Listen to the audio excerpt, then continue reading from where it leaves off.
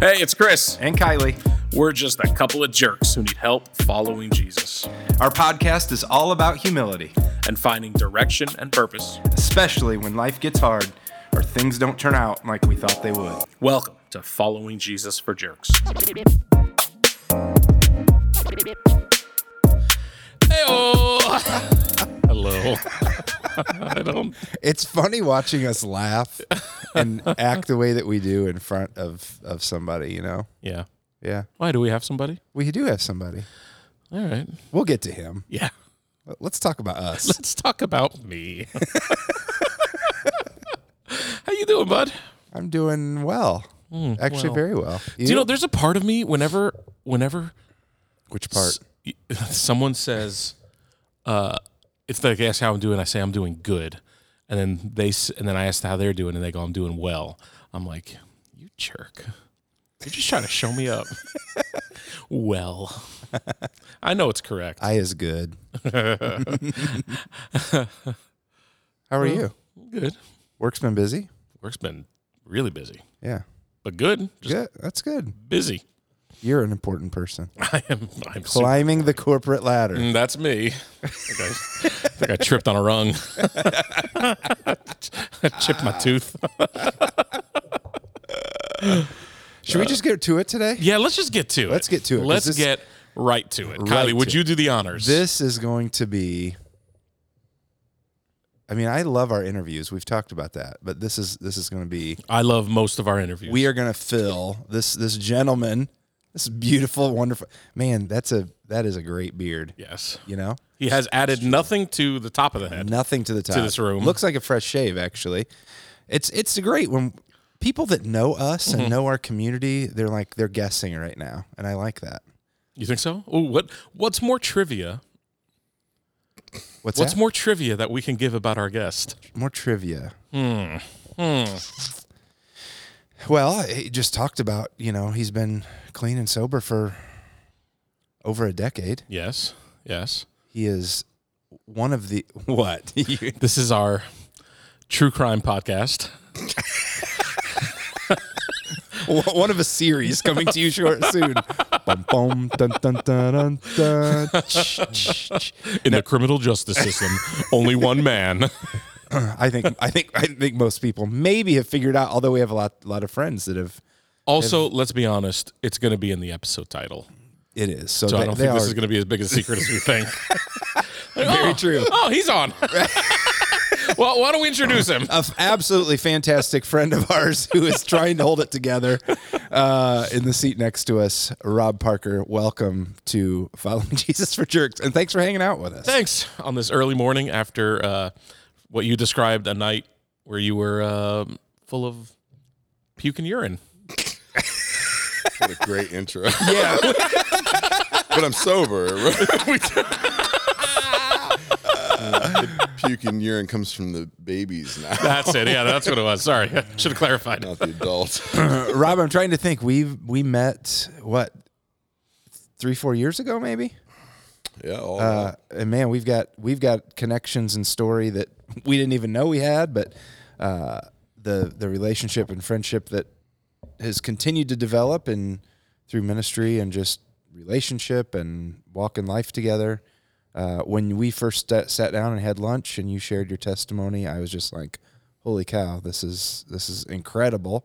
An incredible story, but an incredible testimony of what God's done in your life. And so, I know that we're probably going to have a couple episodes here with you, but if, welcome and tell us about Rob Parker. Man. Start to finish, He's or an interesting guy. he is an interesting guy. Maybe not as interesting as you guys. And maybe like, we should clarify the earlier, like you just had a child we did. at. You're not Abraham and Sarah, but like I'm 42, man. What? Not a spring chicken. You're not a spring chicken. I don't know how to say that nicely. Spring enough to have a baby. Just saying. we weren't praying like, this is our fifth kid. We weren't praying like, oh God, fill her womb. I'm just saying that wasn't what was happening. no, but I mean, we did have a baby. Yes, congratulations. Congratulations. Yeah, so tell us about you. Yeah. Tell us about me. Yeah, so I'm Rob. Hey, hi everybody. I'm really feel blessed to be here. Not only to share my story, but to be able to sit and listen to you two entertain yourselves. Oh, that's all we do. That's all we do some weeks. Keep talking, Rob. Let's really Keep talking. start the day out great. Coffee, no thanks. I'll just take some Chris and Kylie instead. We also have donuts. Yeah, it's better than puke and urine. I would say, is that real? That's scary. There's thunder and lightning. That is real. That was a big boom. I think we might have said something wrong. It's not the soundboard. Welcome, Rob. Yeah, I would say my mom would have grown up in a pretty traditional Christian home. Grandpa was a farmer. Grandma was a farm wife. My dad, on the other hand, grew up with a bunch of dysfunction and alcoholism and addiction and all that stuff. Somewhere along the way, my mom felt a call to nursing, and she went to an internship, and that's where she met my dad. So she kind of left the farm for the first time. And man, my dad was just a real, he was a charismatic guy. Everybody liked him. He was funny. So it was really easy, I think, for people to for him to sell people on him. My mom, I think, just fell in love and didn't find out until later about all the stuff that was going on. So they essentially eloped, my mom and dad, to the dismay of my grandparents at the time. I can only imagine. But yeah, they got married, and not long after, I mean, I came along, and then my sister came after me. And my earliest memories really were just abuse and just, like I said, dysfunction and trauma, and seeing my mom abused, being abused myself, my dad and his addiction, anger problems, and all this stuff. It had been this generational cycle for him, for my dad, his dad before him, his dad before him. So that wasn't my mom's story. Like, she wasn't used to that kind of situation. But there we were, and that's where we lived, and that's where we stayed for a long time. And it was really difficult as a kid, knowing, like, we would go to church. I would watch my dad, joke and laugh and drink coffee and slap each other on the back, but then go home and we lived the life that we lived. So as far back as I can remember, like, Christianity was confusing. The idea of like a father God was even further complicated for me. I mean, I remember, as far back as I can think, this idea of like, how am I supposed to buy into there's this heavenly father that I can't see that loves me, but my earthly father doesn't seem to care for me at all. And then to kind of further complicate it, you go to church and you go to Sunday school, you hear stories about this Christ, this God who loves you. And then I kind of developed this theology, though, of like, okay, if God was real, like, where is everybody? Like, why nobody's there to help me? And, it was the 80s, and, I would say we've came a long way in the accountability that we hold for how we raise children. But back in the 80s, I always kind of look back. I feel like there is this mentality of like, your kid's your business. Like, you just don't get involved in everybody's stuff. But that was a hard message for, like, I kind of felt like somebody should have been coming to my rescue at that point in time in my life, and they didn't. And, I was the kid with fresh injuries and bruises, and, you get compelled to tell different stories, and, you go to visit the grandparents, and, what happened? I fell. I was that kid that fell a lot. And it was just lonely, and it's kind of hard for people to imagine, I think, that know me now. I would say I was pretty quiet and withdrawn, and I just tried to stay underneath my dad's radar, I guess. Just tried to stay underneath of it all.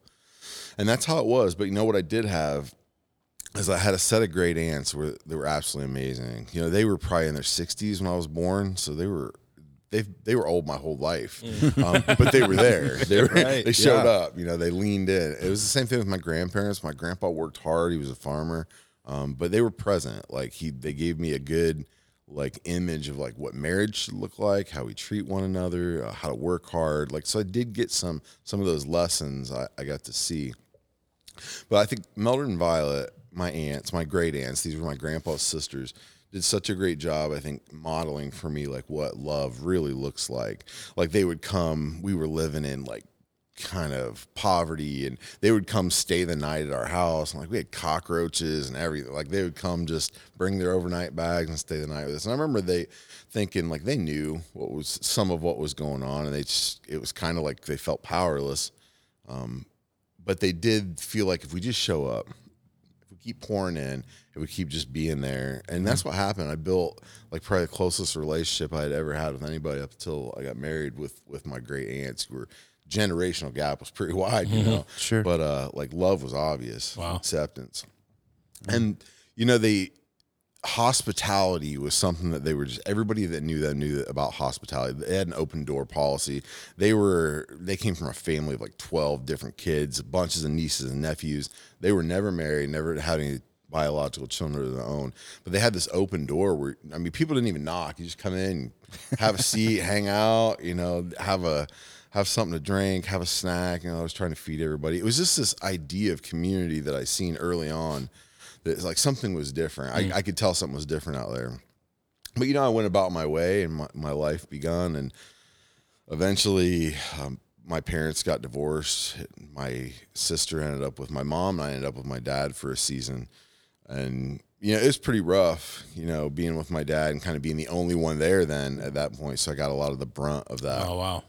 But my mom fought for me, and her and my aunt Marlene moved in with her to kind of take care of, to help her with the kids, and they got me then. So then it was us, and my dad just started to phase in and out at that point. He'd come around, maybe we'd get weekends and we'd see him, and then he'd disappear for a while, and we wouldn't see him for months or maybe even a year or two. And a lot of it just depended on who he was dating at the time. Wow. And if those people respected that he took care of his kids, he would come get us and spend time with us. And if they didn't, we wouldn't see him for a while. Wow. And that was tough. And I think I was the kid who was, you know, waiting on the front porch, you know, with my bag for dad, and somebody just never showed up. And you know, that was pretty tough living like that, just never really knowing if he was going to be around or not. And then eventually he just kind of completely disappeared, just fell off the face of the earth. And that's about when I started kind of getting in trouble. Trauma started to have some impact on like my behavior and the relationships that I was building, and just my sense of like loneliness and disconnection. Like I just didn't fit anywhere. I would say we lived in a fairly like middle class, like marriages were decent. Like back then, like there weren't a lot of kids getting in trouble like that, not to that level.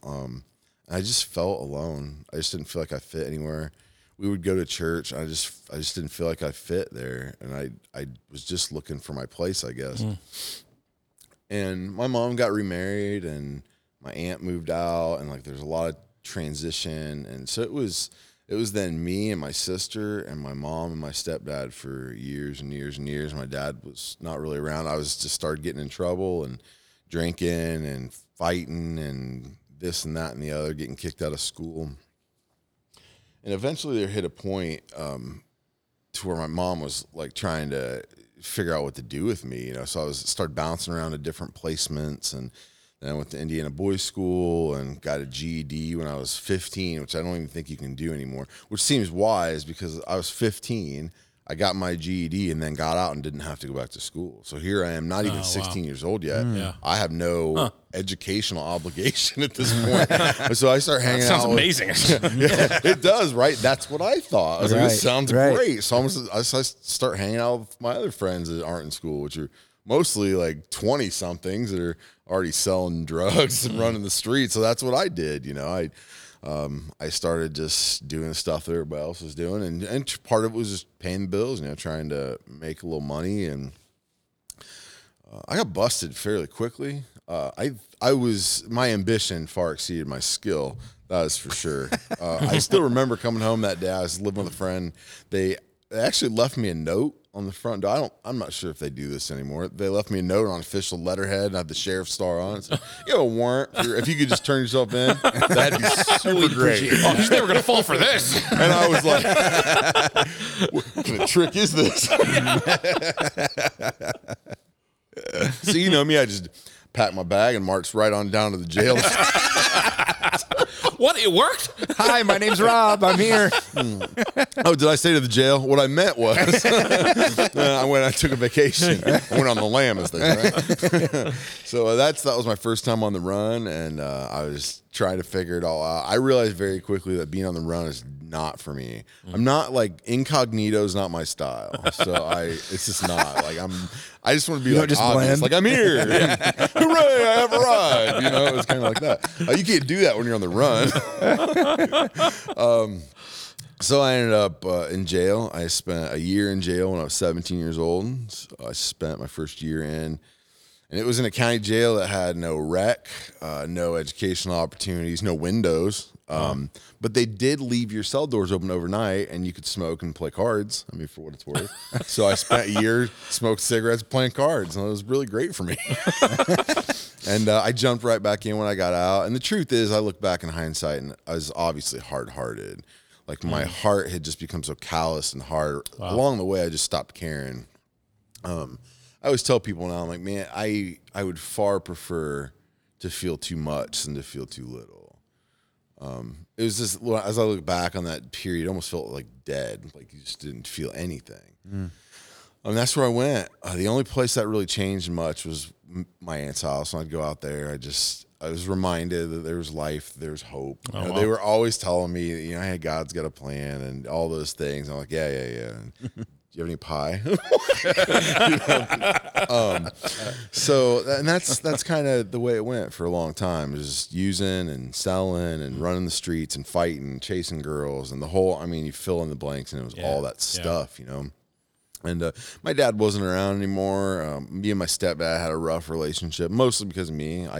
When he showed up, I was just at that point where Dad was making his exit, and I didn't want a dad. I was like, I wanted my dad. And I felt that rejection, so then I took that rejection and poured it on somebody else.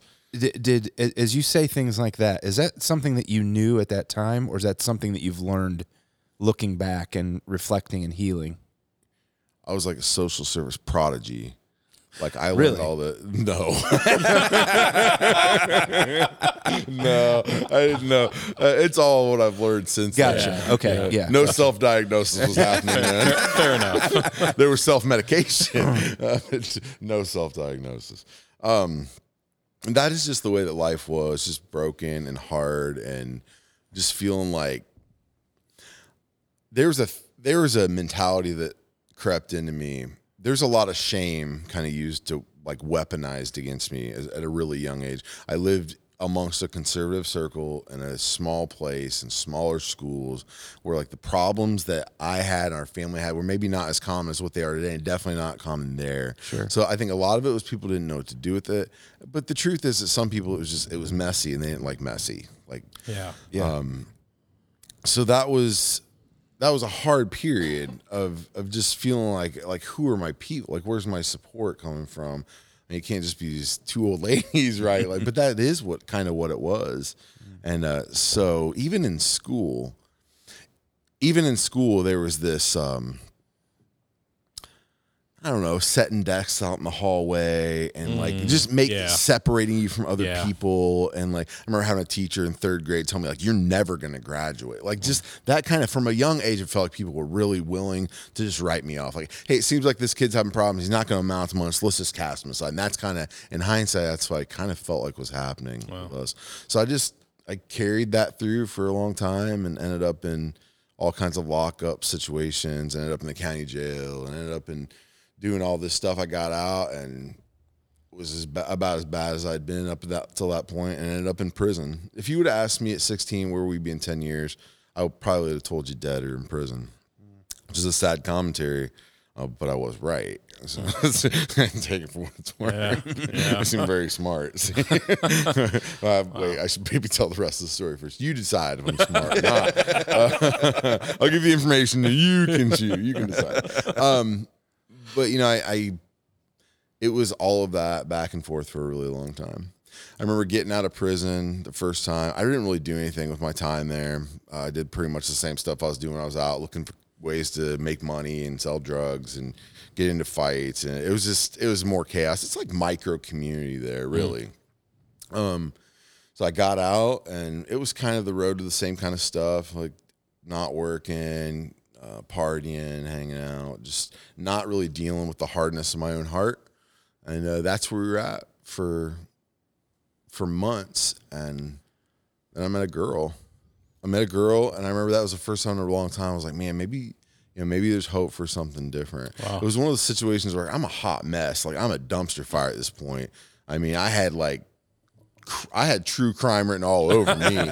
Like, you just knew this guy was about to be on the front page of the paper somewhere, And that really was. It was that idea of like, why is she spending her time with me? I mean, she obviously she could trade up somewhere, but she hung around, and so we were like, hey, you know what? Let's just start all over, right? Let's sell everything and let's get out of here. So we're going to get on a Greyhound bus. We're going to move to Florida. Long story short, I'll spare you the details and just tell you the Greyhound bus pulls into Fort Wayne, driven by an undercover police officer who had found out that we were running.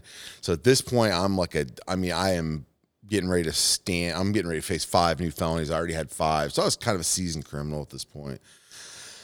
And yeah, the bus driver ended up cops everywhere, and I got busted. And, you fast forward a little bit. We breakups. My girlfriend and I broke up, and I went back to prison. Here I goes, back to the penitentiary, back to see my friends. And it hadn't been very long. I hadn't even been out, I don't think, a year. And it was really discouraging, though, to be like, man, at this point, I was on a fresh 12, so I had 12 years ahead of me. And I remember thinking, like, well, that's it. I still remember hearing that gavel fall at 12 years and thinking, like, that is it. That's it for me. After 4 years, I went from hard-hearted to, like, I would say, like, I was just I was an arsonist. I was just setting my own life on fire at every turn. But like I said, all that shame and all that from a young age, just hearing like, you're not going to amount to nothing. You're not going to be nothing. You're just like your dad. That kind of rhetoric, like over and over, you start to believe that stuff. And you start believing like, if I can't be good, which that's what I believed at that point, I can't be, there's nothing good in me. I'll just be as bad as I can be. So that's what I did. But man, when I met that girl, when then when I got arrested and went back to prison, I remember thinking like, this is what always happens. Like that's why I've always got one foot out the door. That's what I'm telling myself, because it's never going to work out. Forget the fact that I was selling drugs and running the streets. I had no responsibility. It was all just fake. Like, it's always happens. I don't know what was going on. But so it was back to prison. We split up, and my aunts were still there. They'd bring my daughter to come see me. I had a daughter at this point. They'd come up every couple of weeks and visit, and after a little while, I was just really bored with the whole thing, man, just over it. And I didn't want to change anything. Nothing was exciting to me anymore. Selling drugs wasn't exciting. Getting in a fight, none of it was like, I was just over it. Somebody was like, why don't you go to college? And I remember thinking, man, I barely squeaked out a GED, And I always had been told, like, you're dumb. I wasn't smart. I just figured I just wasn't book smart. But I did, I started college, and I applied myself, and I did well. I mean, I graduated with honors from Purdue. I simultaneously did a degree from IU correspondence. So I ended up with 2 associates and a bachelor's in a matter of a few years, got a bunch of time cuts and got out. I'm like, I got 3 college degrees, 10 felonies. And I thought, hey, maybe they'll at least like just cancel each other out, but no such luck, man. I got out, and it was really hard to find a job. It was really hard to even start over. Like, people don't want to give you a second chance, especially when it's like your 10th chance. Mm-hmm. And I kind of was a career criminal by then. Like, people would just kind of written him off. Like, even my aunts, people were telling them like, why are you going up there to see him? Like, it's a wash, it's curtains. But they never believed that. They never believed that it was just over. Like, there was hope still. And I ran into that girl again. We started seeing each other. We moved in together right away. She had a couple of kids. I had my daughter, and we were trying to do this, make it go this blended thing. And I remember thinking, like, we had a lot of history. Like, this wasn't just dating. We were like, longevity here is what we're looking for. That's the reason we got back together. So, like, where do we start? Well, okay, let's church. That's what grown-ups do. Like, they send their kids to church. So I'm like, hey, let's start sending our kids to church. I called my great aunts. I was like, hey, can you get the kids for church or Sunday school, whatever it is happens on Sunday? And they're like, yeah, sure, we'd love to come get you guys. I was like, whoa. I just met the kids, like just the kids. Like, I'm trying to farm them out on a Sunday, right? So I can sleep in and whatnot. So that's what happened. They went to church with my aunts, and we stayed home, and then we got invited to a Bible school program. And I would say, like, if I was looking for a moment, God had been doing stuff for years, but like that was the moment where I'm like, okay, it started to change. We go to this Bible school program. My idea was we're going to grab the craft, and we're going to sneak out the back door. But the thing is, a bunch of people had that idea. And by the time it was time to get the craft and sneak out the door, it was a bottleneck. There were hundreds of people everywhere. And it gave some pastor's wife enough time to see me and be like, it's Rob Parker. So her husband comes over like all excited, probably like, man, I can't believe this guy's even in a church, you know. We hit the jackpot tonight. But the funny part, he comes over and he's like, hey, your mom babysat for me when I was a kid. And in my mind, I'm like, wow, I literally couldn't care less. I'm trying to get out. The exit sign is behind your head. The only reason I'm talking to you is because I got to go through you to get out of the church. You know? And he hands me a card and he's like, "Hey, let's do breakfast sometime." Like, first of all, I don't get up early enough to eat breakfast. Second of all, like I get this plan. Like, buy me breakfast, beat me with the Bible, thanks, but no thanks. Right? I'm good. That card went up on our refrigerator and it sat there. Well, I started to develop an addiction again. Pain pills and started eating because I couldn't do a lot of other things. I'm on parole and probation. I'm like, hey, I'll just pop pills like a genius. So I started doing that. I'm up at like 5 a.m. I'm like, man, I'm hungry. I seen that guy's card on my fridge. I'm like, dude, I can listen to anything for 45 minutes for a plate of bacon. Let's get it on.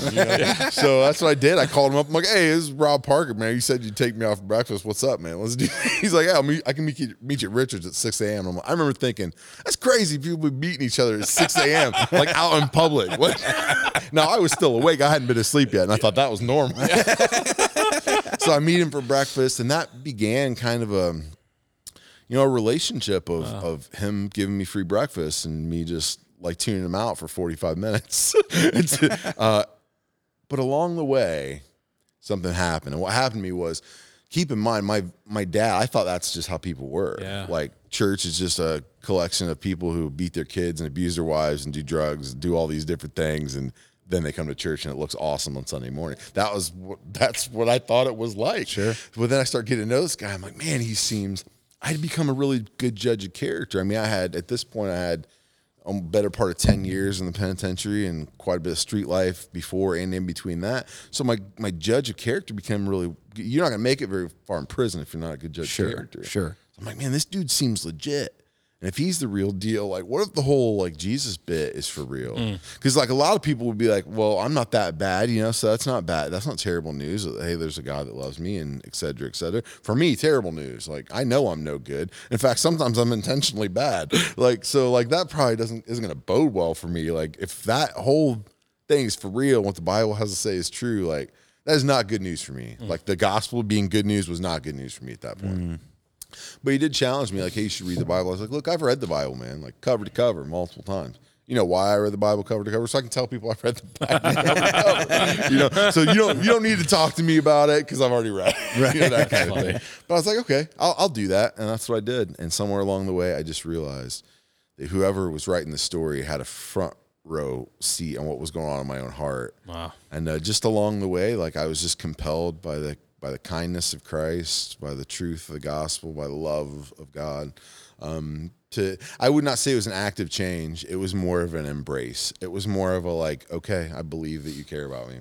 Like that was the huge battle in the beginning. Was like, I don't even believe you. If you're even real, I don't believe you care about me. You probably care about good people, but not me. I'm a mess. And that started a long-term transformation. Sierra and I got married.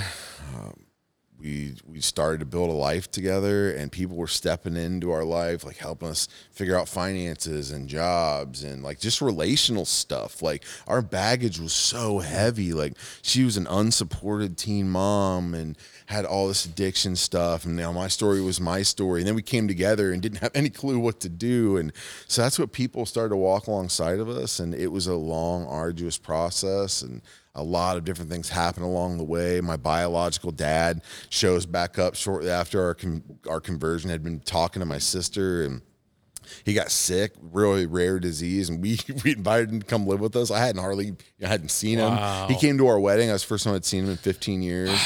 Wow. He moved in with us, and my dad lived with us for about 2.5 years until he died. I watched my dad's conversion. He gave a public profession of faith, was baptized. I built a really good relationship with my dad. He got to build a relationship with my wife and with his grandkids. yeah, it was just it was such a beautiful picture to me of like restoration. Like, I remember one time he had gotten so bad his legs would swell up real bad and his feet, and you could touch him and see the water. It was so bad, and I'd have to put stuff on his feet and wrap him up. I remember one day I was sitting on the ground. He was in his recliner, and I was like wrapping up his feet. I just had this, not like I was Jesus in that moment, but I definitely had like that epiphany of like what it would have been like for Jesus to like be washing his disciples' feet. Like, here I am like wrapping and taking care of the feet of a guy who like had caused like no shortage of challenges in my life. Sure. But we really had grown in love to a point to where like I knew it wasn't me. I knew that was a divine infusion like to that relationship. So that's the kind of stuff that was going on. And, you know, both of my aunts are gone now, and both of my grandparents are gone now, and my dad is gone, and the guy who I call my dad, who was my stepdad, is also gone, not even 60 years old. So we've had all this loss, and then we were feeling called, just feeling called into, you know, making some major investments and some major changes. And I feel like that was probably a jump off point to like where we're at right now, of like, how do we take all this pain and dysfunction and hurt and heartache and trauma and present it to God in such a way it's like, God, we know that you can do something amazing with this, and it's yours, and we're going to trust you to do that. And that's what we did. All right, so here we are, like looking to make a deeper investment. Like, we got this new relationship with this God that we've experienced, this loving Father. Like, I mean, it was really, I remember going to church early in the beginning and just feeling like, not to be like judgmental, but this idea of like, man, I'm watching people that have been like, quote unquote, following Jesus for 20, 30, 40, 50 years. And I'm looking around and I'm like, is this it? Like, I'm not saying I was living a good life before that, but it was exciting.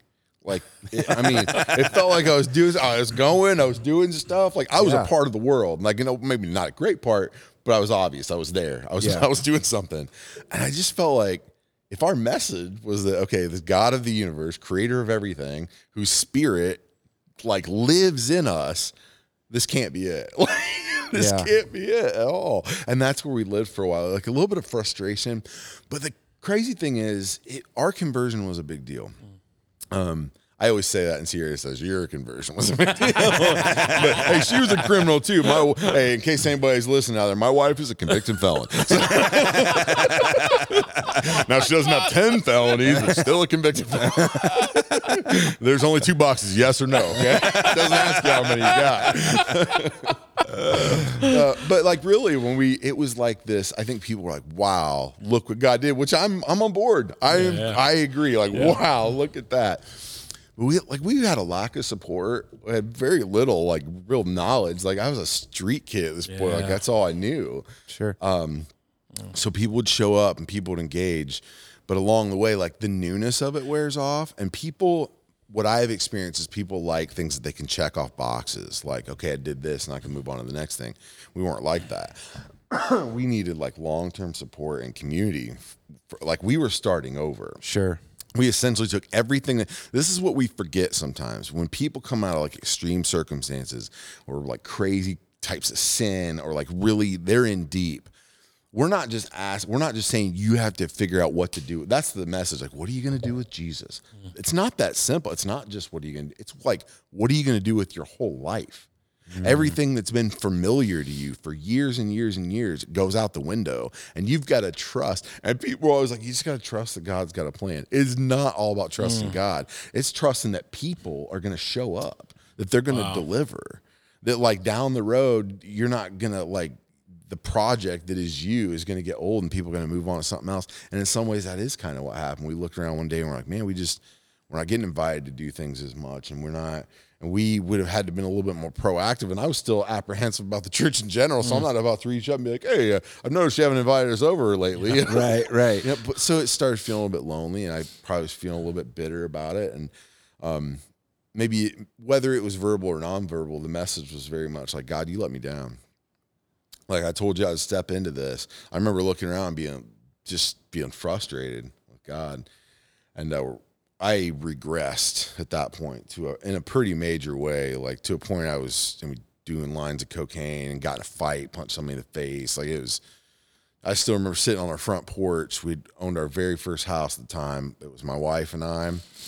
We wouldn't have had Willow yet, so it would have just been Dominic, Jasmine, and Zerica. So we'd had 3 kids then. She looks at me and she's like, you got to make a decision here. Like, you want to follow Christ? You want to do this thing we've been doing? Like this. And what's funny is I don't really have a lot of like gray area in my life. I'm pretty like authentic. I've always been pretty like one way or the other. But in that place, I became like really, I didn't know where I was supposed to be. I didn't know what I was supposed to be doing. Really didn't have any direction or guidance. I had some people I feel like I was a little close to, but that I couldn't be honest with. I didn't think they'd understand what I was going through. And there's just in that moment when she was like, you got to make a decision. What I wanted to say was, how dare you? Like, you know what I'm dealing with. How dare you say that to me? But it was one of the few times in my life, unfortunately, that God has chose to like literally shut my mouth. There are times I think I'm surprised he doesn't do it more often. But that was real. That was a like Daniel and the lions den, except I was the lion. Like that's what it was like. Couldn't say a word. Like I knew that it was long enough that like I knew she was right. And I remember praying to God, okay, I don't trust you, but I want to. I want to learn how to trust you. Like right now it's not going well for us. I don't know what to do, but I'm going to continue to lean into you. And that means even if nobody else shows up, even if nobody else wants us, if nobody else loves us, like I'm going to keep looking to you to fill our needs. And that's what we started to do. That's where it started to change. And I felt like I had some clear ministry, like my wife and my kids, and there were people around us, old friends that were starting to come in, like, hey, we need help, and like there's things going on. So we felt that sense of like we should be making an investment, but we wanted it to be deeper. Like I did not want to get to a place. I feel like it happens quickly and it's easy. When you start this relationship with Christ, you can get to a point so easily where you just forget where you came from. And I did not want that to happen to me. Like I was forgiven so much. Yeah. I was so close to the edge. Like I was like, it's a miracle that he was able to bring me back. I was like, I'm not going to get comfortable with that. Like I'm just going to, assimilate. I'm not going to assimilate. Yeah. So we started praying out over what to do. And at one point in time, my aunts took me to the Gateway Woods auction when I was just a kid. Gateway Woods is a residential facility for troubled kids, just northeast Allen County. And, we would go to the auction, which the auction is a really big deal. It's the first Saturday of August every single summer. And I remember thinking, like, maybe this is it. Like, working with teens, troubled kids. Like, that feels like, man, I understand those kids. I feel like I am those kids. So we started going through the process of maybe becoming house parents. So living with kids in the houses. And then that's when my dad got sick and moved in with us. And then we were like, well, this isn't going to work. And then my dad died. And then we started the process again. And then my Aunt Meldred got sick with cancer. And we were like, well, the timing's not right again. And then a while down the road, we heard about this new initiative they're starting called the LARC Initiative, which is linking to attain responsibility and community.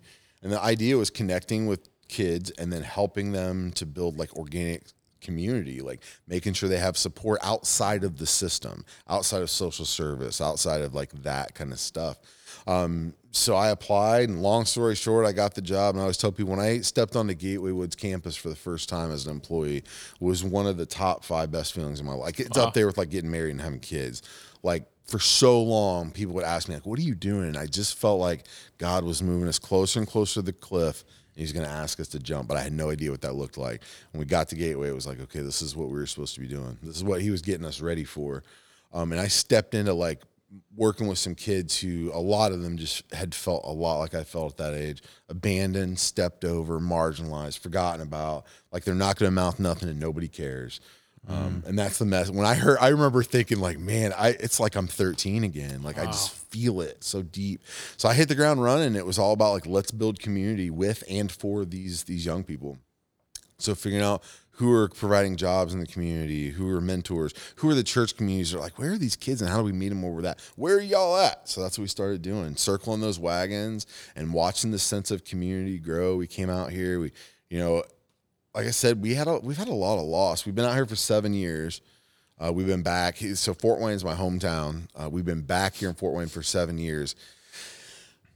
It can get discouraging, but I'm telling you, it has been absolutely amazing to watch like people that didn't have community get kind of swept up into like organic, meaningful community with each other. So that's the work that kind of Sierra and I have been involved in out here. A lot of, we say aged out youth, but really it's just unsupported people. Like, who are the people that just don't feel like they belong? They don't feel like, who are the people that think they're outcasts or whatever? Like, where are they at? And we have always felt like those are the people that gravitate in and out of our lives constantly, because I feel like that's us. We are those people. Yeah. We just so happen to have kind of traveled onto this like quote unquote other side. And I still gravitate more towards like what's happening in like poverty class and what's happening in the streets and what's happening with crime and what's happening with addiction. And my heart is still very, very much there. There's never been a sense of like, oh, now I'm over here and I'm better. Like I even now don't feel like I'm better than anybody.